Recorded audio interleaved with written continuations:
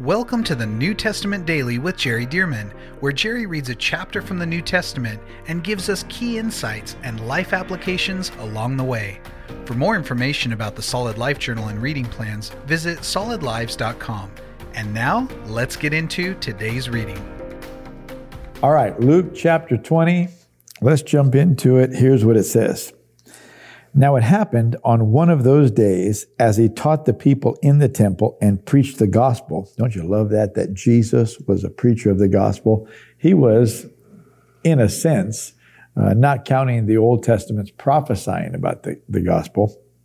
He was the first one that was initiating the new covenant and the gospel of Jesus Christ. He was the first one to preach this in that sense. And so it says he preached the gospel, that the chief priests and the scribes, together with the elders, confronted him and spoke to him, saying, "Tell us, by what authority are you doing these things? Or who is it who gave you this authority?" See, they were all into the rules and the hierarchy of how things work and such.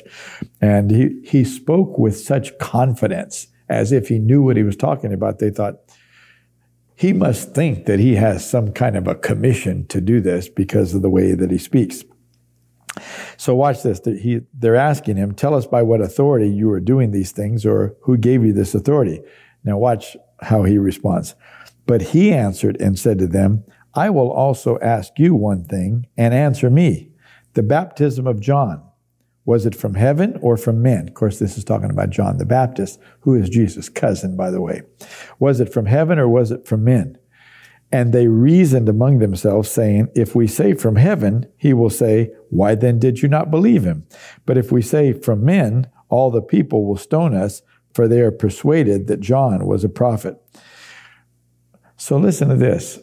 Just the way that they processed that question to give an answer or not tells us that they didn't have any confidence in what John said, or they weren't willing to receive it. Maybe they suspected that John really was speaking for God, which he was. His job was to prepare people for the coming of Jesus. But when they're coming away from Jesus and conferring, well, if we say this, he'll say this. But if we say that, the people will, be upset at us. Well, what kind of a way is that to answer the question? Is John's ministry, was it from heaven or was it from men? Not what will be an answer that puts you in the best light. Oh, people play politics in the kingdom of God, and religious people do this all the time.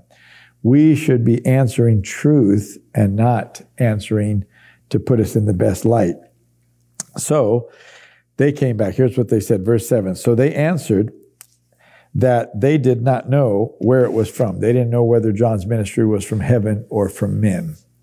And Jesus said to them, "Neither will I tell you by what authority I do these things." In other words, you won't answer my question. I'm not going to answer your question. But it was really even more than that, because here John was out there preaching his heart out. I mean, sacrificing. He did not live in a nice home and ride a nice car or camel. It said that he wore camel skin, had a leather belt around his waist, and he ate locust and wild honey. This is a man who sacrificed to be out in the wilderness. That was the prophecy, a voice in the wilderness, crying, "Prepare the way of the Lord." This man, John, sacrificed to get the message of the kingdom to the people of God. And Jesus is, in essence, here not only saying, if you don't answer my question, I won't answer yours, but also, if you don't respect John's ministry and you can't declare that that was from heaven, then if I tell you that my authority comes from heaven, you're not going to have any respect for mine either. See, and so that's why he didn't answer.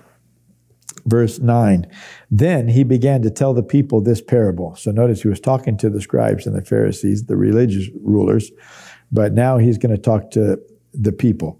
"A certain man planted a vineyard, leased it to the vine dressers, and went into a far country for a long time.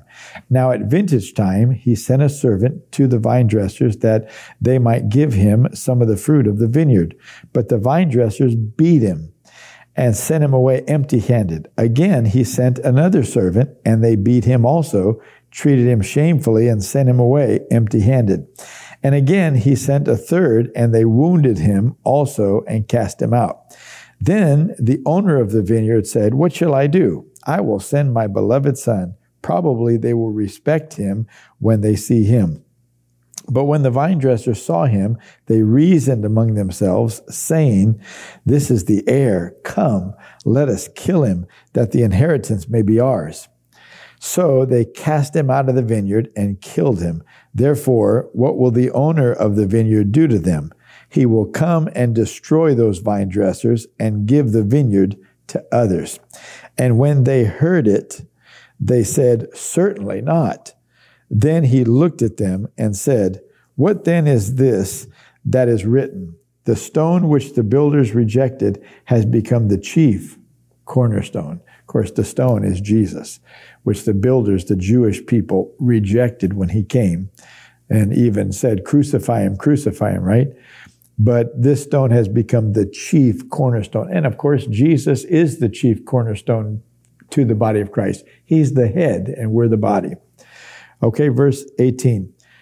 Jesus goes on to say, "Whoever falls on that stone will be broken, but on whomever it falls, it will grind him to powder."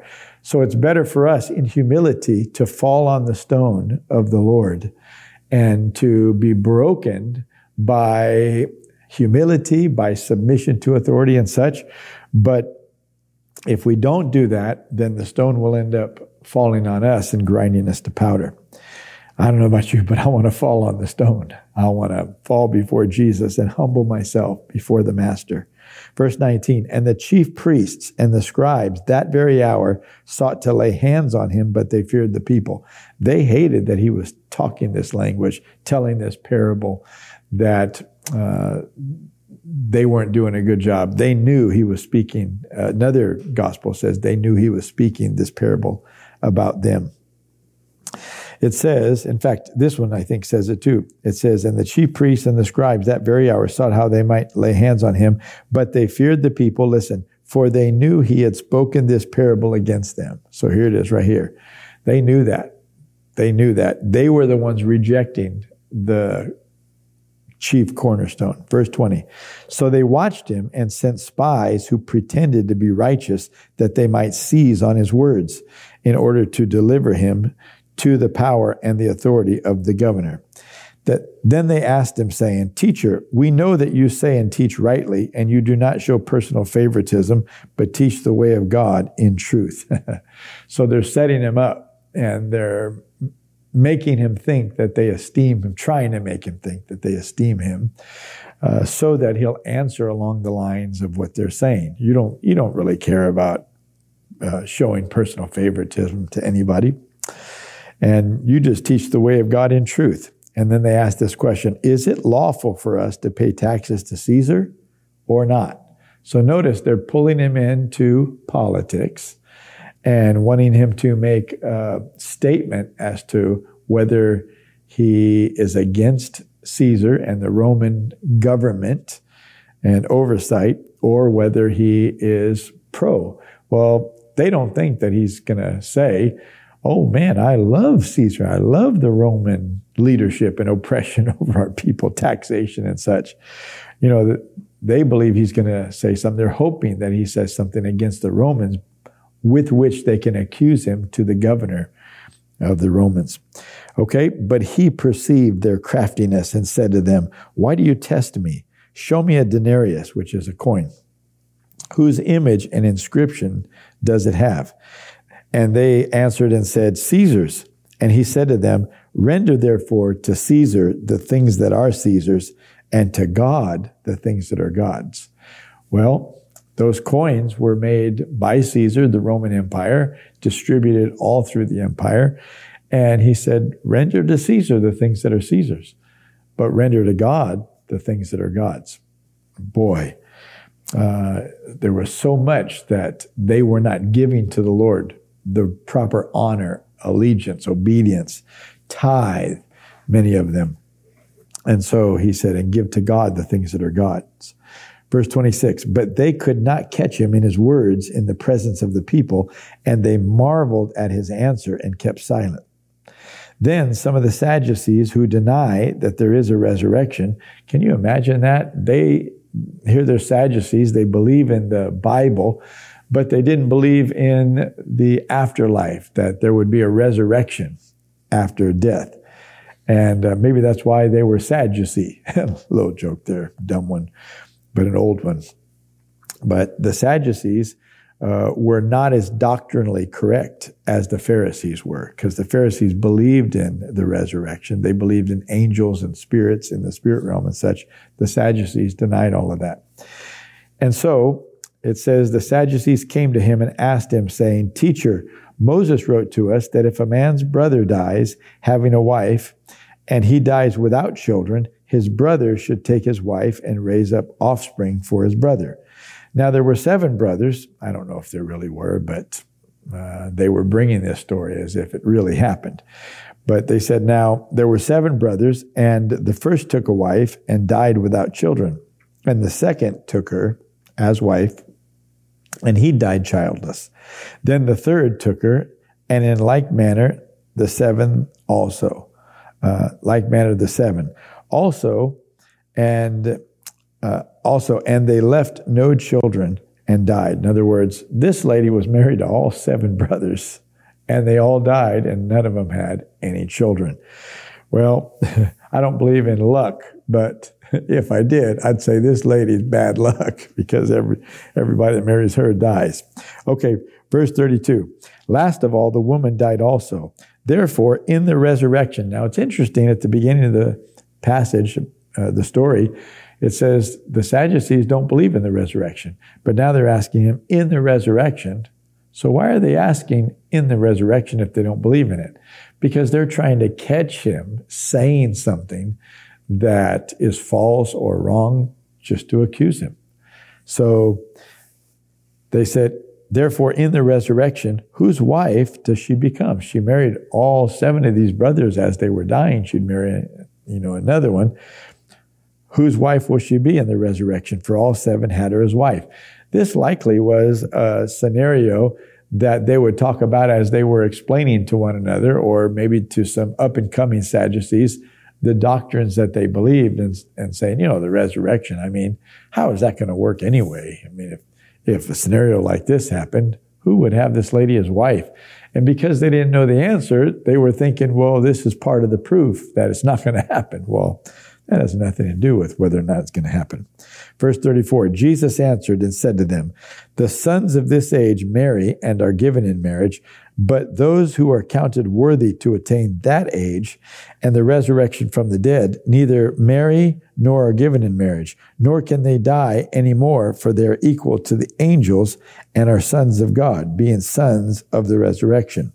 But even Moses showed in the burning bush passage that the dead are raised. He's talking about resurrection. He's saying, even Moses that you esteem, even Moses showed in the burning bush passage that the dead are raised when he called the Lord the God of Abraham, the God of Isaac, and the God of Jacob. For he is not the God of the dead, but of the living, for all live to him. Then, in other words, he's saying, if the Bible says God is the God of Abraham, the God of Isaac, and the God of Jacob, but when he was saying that to Moses, it was some, maybe 400 to 500 years after Abraham, and maybe 450 after Isaac, maybe 400 years after Jacob. So he's saying they're all dead, but yet the Bible says he is the God of Abraham, Isaac, and Jacob. And Jesus said he's not the God of the dead, but of the living. So in other words, there is an afterlife. And even the Luke 16 passage with the rich man and Lazarus going, not the same Lazarus Jesus raised from the dead, but a different Lazarus, a poor man, a beggar, who was carried by angels to Abraham's bosom, and the rich man was calling to Father Abraham. So you can see in the afterlife, Abraham was able to speak and to talk. So Jesus is just taking the scriptures that they love and proving to them that the scriptures say that there is resurrection and life after death. Verse 39, then some of the scribes answered and said, Teacher, you have spoken well. But after that, they dared not question him anymore. And he said to them, how can they say that the Christ is the son of David? Now David himself said in the book of Psalms, the Lord said to my Lord, sit at my right hand till I make your enemies your footstool. Therefore David calls him Lord. How is he then his son? Then in the hearing of all the people, he said to his disciples, beware of the scribes who desire to go around in long robes, love greetings in the marketplaces, the best seats in the synagogues, and the places at the feast, who devour widows' houses and for pretense make long prayers. These will receive greater condemnation. Now, what does that mean? Well, they used to have a pride about them, and they loved to be esteemed by people because of their role as scribes. I mean, they're copying the scriptures, so they have some expertise in the law. But they would also devour widows' houses. Well, I don't know exactly how they were doing this, but it seems that they may have been asking widows or giving the impression that widows should be giving up what they have. If they really want to serve God, then you should be giving. It could be similar to how some pastors make promises when they receive offerings in churches. And they'll say, if you give $1,000, whoever gives $1,000 today is going to have something real special from God or whatever. Well, I'm not saying the Holy Spirit can never do that, but I can tell you this, that a ministry that gets under financial pressure or that falls into the love of money can think that they're hearing those kind of prophecies all the time and causing people who are in a desperate financial position to want to sacrifice, almost like a lottery ticket, like the man of God said, if I give this $1,000 right now, that God's really going to do something special. Oh, I need it so bad, I'll borrow it from my credit card and do it. But if somebody is doing that and taking advantage of people, notice God hates that. God hates that. Ministers are supposed to bless the people. That doesn't mean they're giving money to the people, because it is scriptural for people to give tithes and offerings. But when we get up to preach and to share and to minister the word or to give an offering exhortation, it's so the people can be blessed, not so that they'll bless the pastor or the ministry. No, we need to be sharing truths that will help them to connect with God and let them hear from God and decide how they give. Somehow or another, the scribes were compromising here, and Jesus knew that. And so he was saying, man, they're walking in pride, but they're also taking advantage of people, even widows. And for pretense, they make long prayers. See, these prayers are not sincere. They're just praying eloquently so that people can see how smart they are, how many scriptures they can quote and such.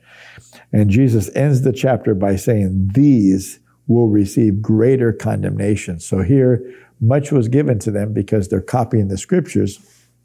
And so they know the word. They have the privilege of spending their life as scribes, copying the word of God.